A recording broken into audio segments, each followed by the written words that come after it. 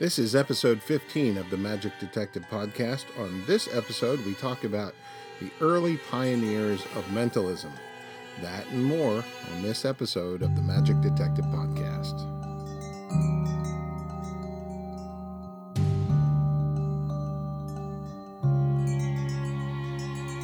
Hello and welcome to the Magic Detective Podcast. I'm your host, Dean Carnegie. I am the Magic Detective, and this is episode 15 of the program. I'm really excited to be at number 15. I've got some really great content for you today. However, before we start, I thought I would share a little bit of current history with you. Recently, I received in the mail a book that is a magic history book. And it's by Tom Ewing. It's called Frederick Eugene Powell, Master of Magic and Mystery. And this book is awesome. I haven't finished it, but it's so far it's really, really great. I love the cover on this book. It's a really striking image of Frederick Eugene Powell, and they've added a little bit of shadowing to it, and Powell's name in the background. It's really great. The cover was done by Nicole Martini, I believe that's her name. And what a great job she did on the cover. And I did something with this book that I don't normally do, and that is, actually, maybe I should rephrase it. I didn't do something on this book that I normally do. And that is, usually when I get a book, the first thing I do is flip through the pages before I start reading. This time I didn't do that. This time, every time as I'm reading, every time I turn a page, it's like it's like Christmas morning. All these great images and pictures and posters and things. So it's really making the book even more exciting than usual. I can't encourage you enough to go out and find this book. So please do that. And I did notice that the book is available through quite a few different magic dealers. So pick up a copy of Frederick Eugene Powell, Master of Magic and Mystery by Tom Ewing, and you'll be happy you did. I was just thinking about it. It might be a good idea to see if I can get Tom to maybe do an interview here on the podcast so we could have our own Powell episode. I'll look into that into the future. And Tom, if you're listening, if you want to reach out and contact me, I would love to interview you about the book. It's great stuff. Another book I picked up recently, or actually came in the mail recently, was a book that is called The Magic Graveyard by Al Monroe. And this book deals with the graves in Lakeside Cemetery in Colon, Michigan that belong to magicians. There are quite a few of them. And what I like about the book is each grave has a biography with it. So you get to see a picture of who the performer was and, biographical information and where the grave is located there within the cemetery. And there are some stories in there about other people from Colon. One of my favorite stories has to do with where is Percy Abbott buried. And that's a great, I'm not going to tip it. You have to get this book for yourself because it's really a fascinating story. But I really appreciate the book, and I understand I have issue 20, or a copy that came out in 2017, and I believe that Al is working on an updated version. So if you can, try to get a copy of that book. It's really good. I think I mentioned this last episode, probably the episode before that, but we finally broke the 1,000 download mark, and obviously I'm excited about that. But we also hit the 5-star rating on iTunes.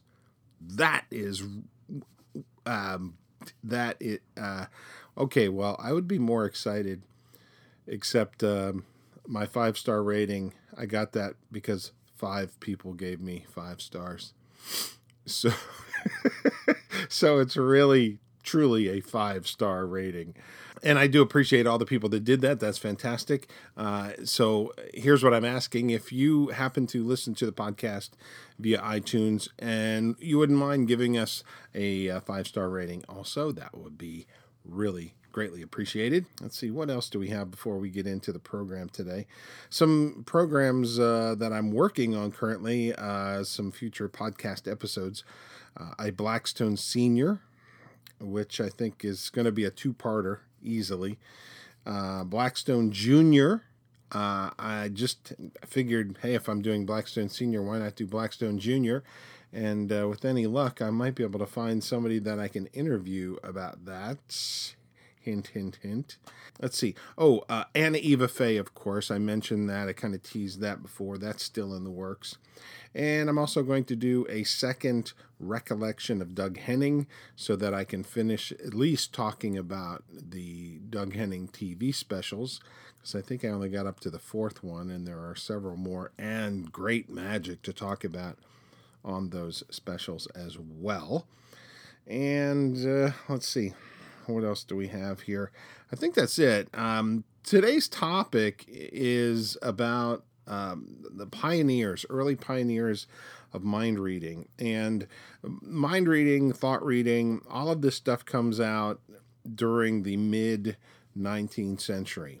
And some of it's kind of tied to spiritualism in one way or another. And it's really fascinating how it all develops. Now, people like Robert Houdin and the Great Wizard of the North, John Henry Anderson, and Robert Heller, they were doing second sight routines, but there was another form of thought reading or mind reading that developed in the mid-19th century, and it was apparently the creation of one gentleman. And this particular fellow, his name is John Randall Brown, and he was born October 28th, 1851 in St. Louis, Missouri. And at a very young age, he develops this ability to find hidden objects merely by touching the person that hid the object. Because of this ability, it allowed him to do lots of different effects, basically. According to author Barry Wiley, on August 5th, 1873, Brown gave a demonstration of his, what he called, find the pin routine to an informal group in a local saloon. And the audience was really impressed with his abilities, and before long, Brown quit working for his family business to become an entertainer. And this was an entertainer with very unique abilities. And there's a slightly different story of that event, which was captured in the book Magic, A Pictorial History of Conjurers in the Theater by David Price. Price says that John Randall Brown was working as a reporter for a Chicago newspaper when a fellow reporter got into an argument with Brown over his apparent claims. Brown was then challenged to demonstrate his skill or admit he was a fraud, and they chose a city block in which to do this in Chicago. Someone was asked to hide a small pin. Once this was done, Brown took the wrist of the person who hid the pin. He had himself blindfolded, and then he asked the person to concentrate on the pin's location, but do nothing else. And within minutes, a few minutes later, John Randall Brown walked to the exact location and found the hidden pin. This, like the story before, caused a huge sensation. Brown quit the newspaper business and went into show business. At least this is the story that was in that book. Now, if you're wondering which of the versions is correct, I'll tell you. John Randall Brown was never a newspaper man working for a Chicago newspaper. However, that is the story that Brown told other people. So that's how that came about. Apparently, in the 1870s, he became quite a popular attraction. He developed a show that was 2 hours long.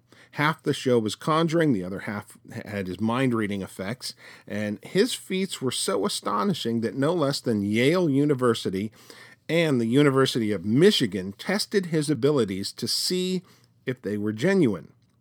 Their conclusion: John Randall Brown could read minds.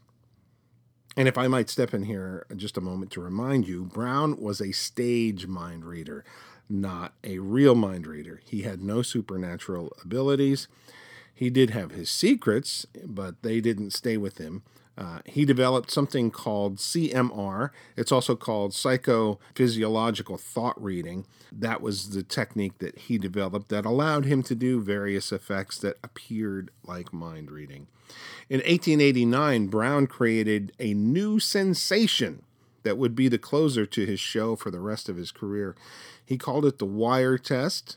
It was elaborate by today's standards, but very diabolical in its approach. He would have a wire run from the stage to a location some 100 yards or so away. A member of the audience, and usually this member of the audience was like a celebrity or a local politician or something, they would be asked to stand at this far distant location, and they would hold the end of a wire.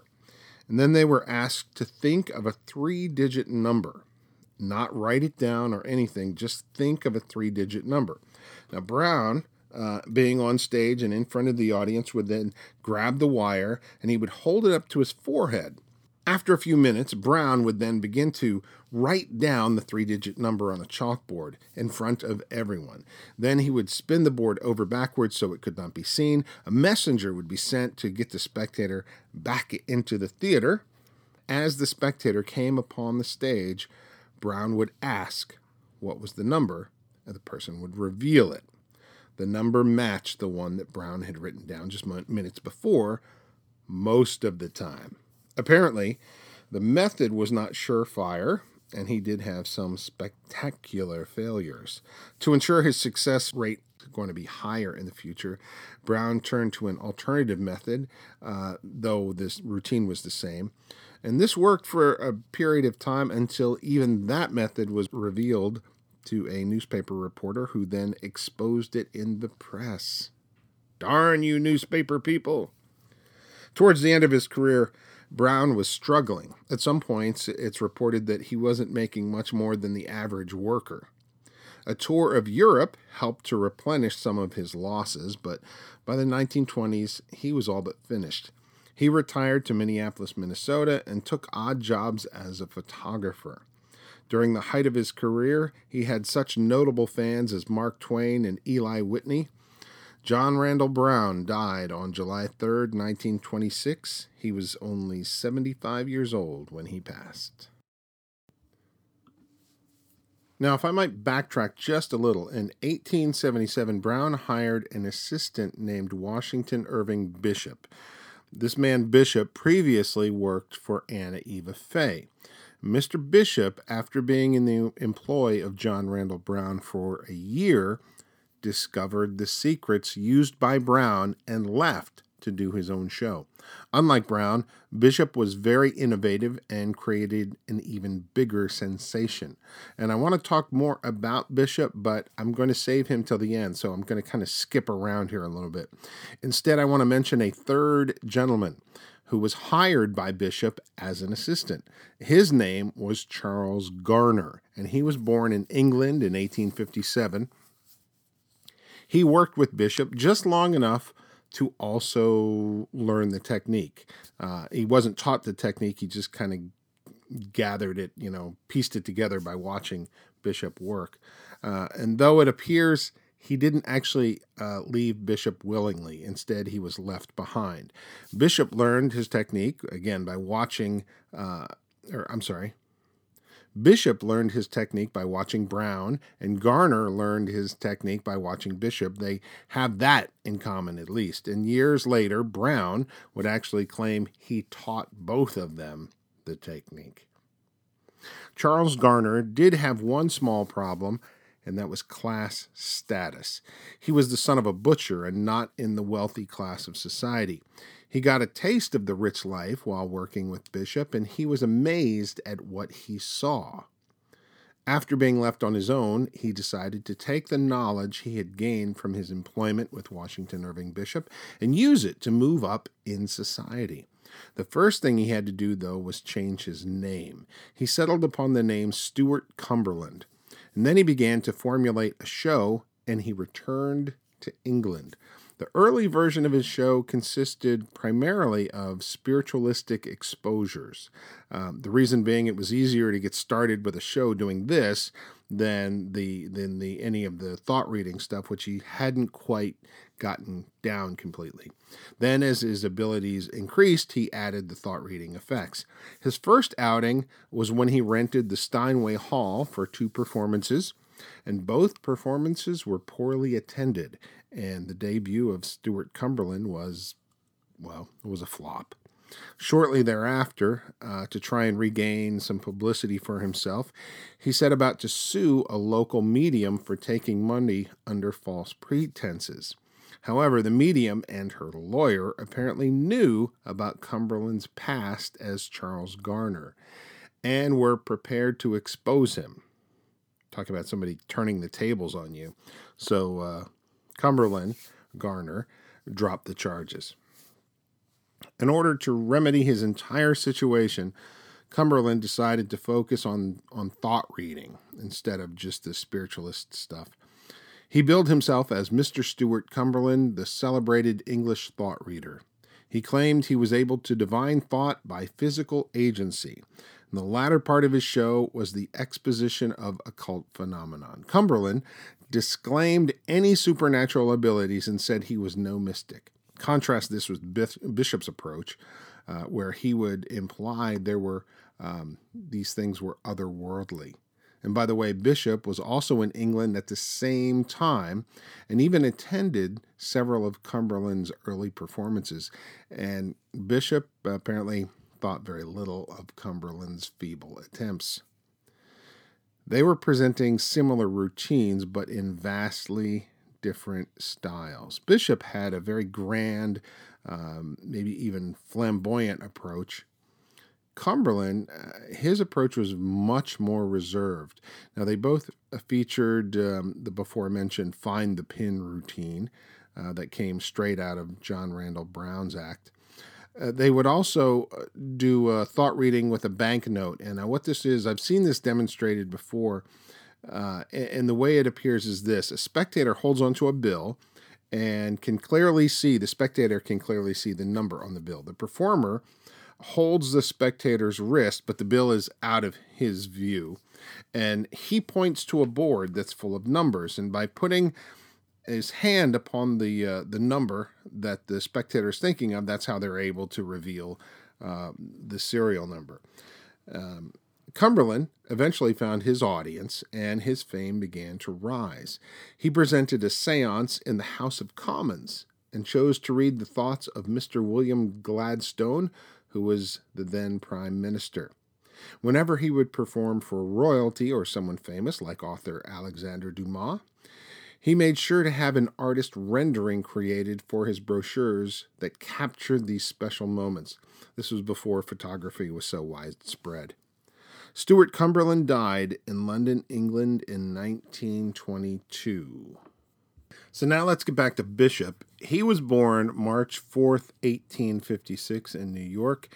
He was named after his godfather, Washington Irving. And Irving, of course, was the author of such titles as The Legend of Sleepy Hollow and Rip Van Winkle. Washington Irving Bishop's parents were both devout spiritualists. His mother, Eleanor, was a practicing medium. His life was fairly ordinary at first. He went to college, got a job, but he quit that job after seeing Anna Eva Faye perform. In fact, he approached her for a job and later became Faye's manager for a short time. In 1876, the wheels came off the cart, so to speak, when an exposure of Anna Eva Faye's act appeared in the newspaper. The material was supplied by Washington Irving Bishop. He immediately went out on his own. In 1877, he met John Randall Brown, where he became an assistant and soon learned Brown's act better than Brown knew it. Bishop started out performing in England and the British Isles. And it wasn't completely smooth sailing in England, as he ran into some people who wanted to expose him. Among them, the owner of Egyptian Hall, John Neville Maskelyne. Bishop billed himself as the enigma of the 19th century. His full title was Mr. Washington Irving Bishop, first and world eminent demonstrator of the phenomenal power of thought reading. It's a pretty good title, if you ask me. Like his two contemporaries, Cumberland and Brown, he also did the find the pin trick and reading the numbers off a banknote.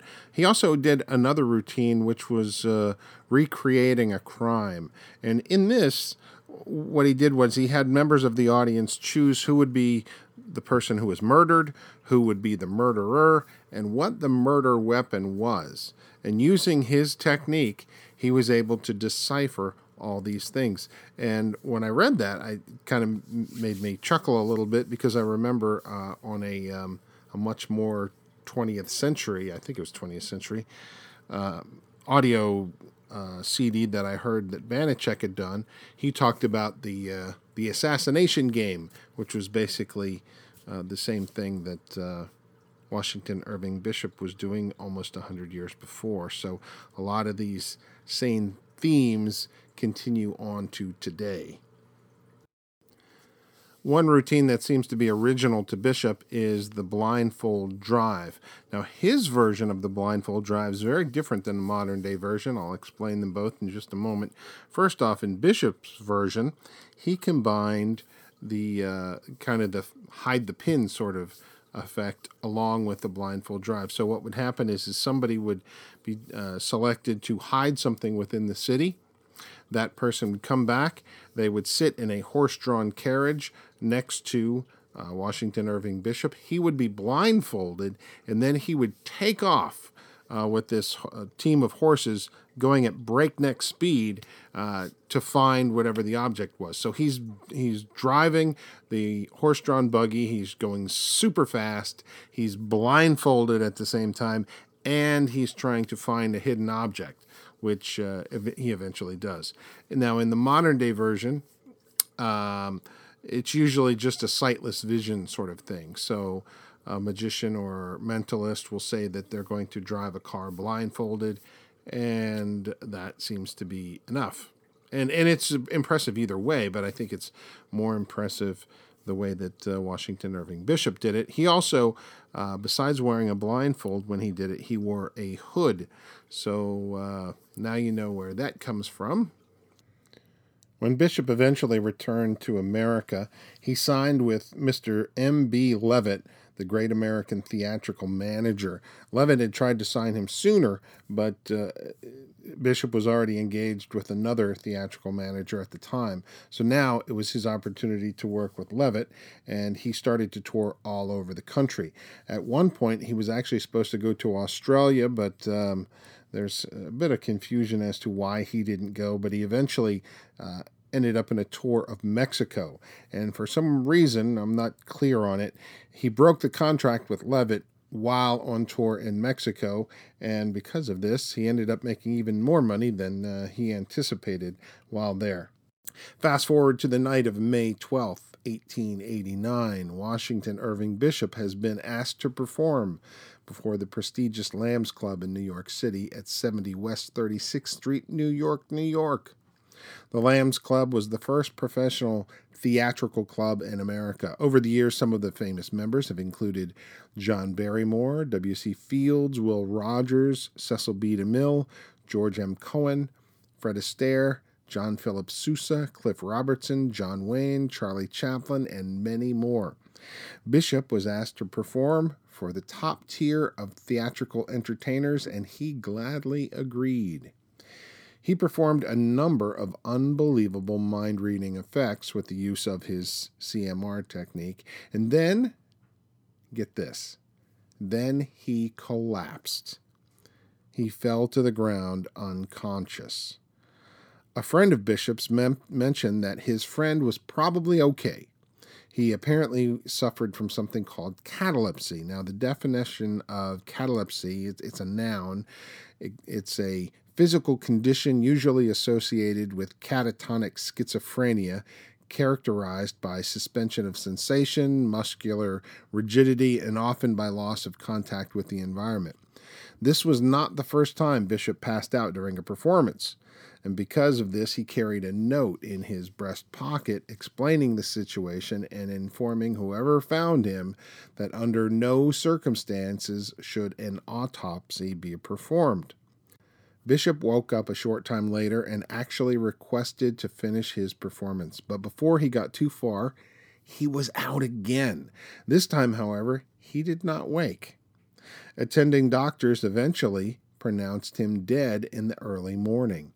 Bishop's wife was notified, and the following day she came to see her dead husband at the funeral home.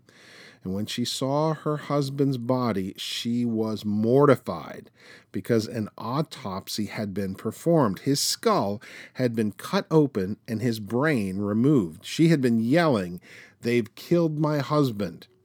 It is very likely that Washington Irving Bishop was still simply in a cataleptic trance. The doctors who examined him in the early morning said no note was found on his body. Possibly they found the note after they had begun the autopsy. This is shocking. But the story doesn't end there. If the wife was angry, it was nothing compared to Eleanor Bishop, the mother. She wanted answers. Why was an autopsy done? Who stole her son's brain? She asked for a coroner's inquiry, so a second autopsy was done. The missing brain was actually located in the chest cavity of Bishop, but no cause of death could be discovered. Duh. Later, she had charges brought against the doctors that were involved. Unfortunately, they encountered a hung jury, and the doctors were all released. Mrs. Eleanor Bishop was kind of a unique person. She made countless outlandish claims throughout her life, things like being friends with Abraham Lincoln, Theodore Roosevelt, William McKinley. She claimed she was owed countless millions of dollars, and on the tales went. Apparently, none other than Harry Houdini came to her aid later in life, and he would purchase items from Bishop's collection to help out the mother. When she passed, Houdini found out he was the sole beneficiary of her $300 million estate. Except there was no money to be had. Washington Irving Bishop died May 13th, 1889. He's buried in the Greenwood Cemetery in Brooklyn, New York. On the top of his grave are the words, "The Martyr," because his mother, Eleanor Fletcher Bishop, always felt that he was killed by the doctors rather than having died of some other disease. And these are the three pioneers of mind reading. It's interesting to me how tied together they are. One worked for the other and worked for the other, and then near the end, John Randall Brown took credit for training the other two. It's just amazing how their lives intersect, and it all came from this one technique that eventually would be expanded upon, and there are countless techniques in the world of mentalism and mind reading today. There's another fellow that kind of touches the world of these three gentlemen, and that is Samry Baldwin, but I don't want to go into his life today, but he does have something to do with these three, just a minor little incident, which I will talk about in a future episode, because I find Mr. Baldwin to be very fascinating. He was known as the White Mahatma, and he was a friend of Houdini and many others, and he's actually said to be the first person to do a handcuff escape, so in regards to in a magical format. So lots to work on here in the future, but I hope you enjoyed the episode here on the pioneers of mind reading. I think I'm going to do another podcast also on the mind reading teams, like the Zanzigs and Robert Houdin and his son, and Robert Heller and Haiti Heller. You had all these teams that did Second Sight, and they're probably worthy of a podcast as well down the road. So it's a little harder for me to find information on the mentalists than it is magicians. This was a bit of a challenge, but I always like a challenge. So I hope you enjoyed the episode. Now, I do want to bring up something. I brought this up in the past, and that is a Magic Detective podcast contest. So guess what? Here's a contest. I'm going to give the first ever contest right now. And here's the question. Name the congressman that wrote the anti-fortune-telling bill in 1926 that Houdini was part of. That's it. All you have to do, if you know the answer to that, send me an email at info@carnegiemagic.com and just put in the subject heading, just write contest, and then put your answer in, whoever you think it is. The first, it's a pretty easy question. So I'm going to go with the the fifth person that submits the correct answer will be the winner, and you will receive an authentic piece of magic history from my collection. When will I do the drawing? Well, actually, you know what? Once I get the fifth one, I will announce the winner on the next podcast if we get a winner by then. If we don't, if there's only one or two people, I'll probably cancel the contest and do a different one next month, just so you know, because I'm anxious to do the contests again. So that's it. That's it for episode 15 of the Magic Detective Podcast. Thank you for listening, and please don't forget to like the episode. And if you could, leave a comment. I always appreciate comments, and subscribe or follow is always appreciated as well. And we will see you next time. I'm Dean Carnegie, the Magic Detective. I'll see you next time here on the podcast.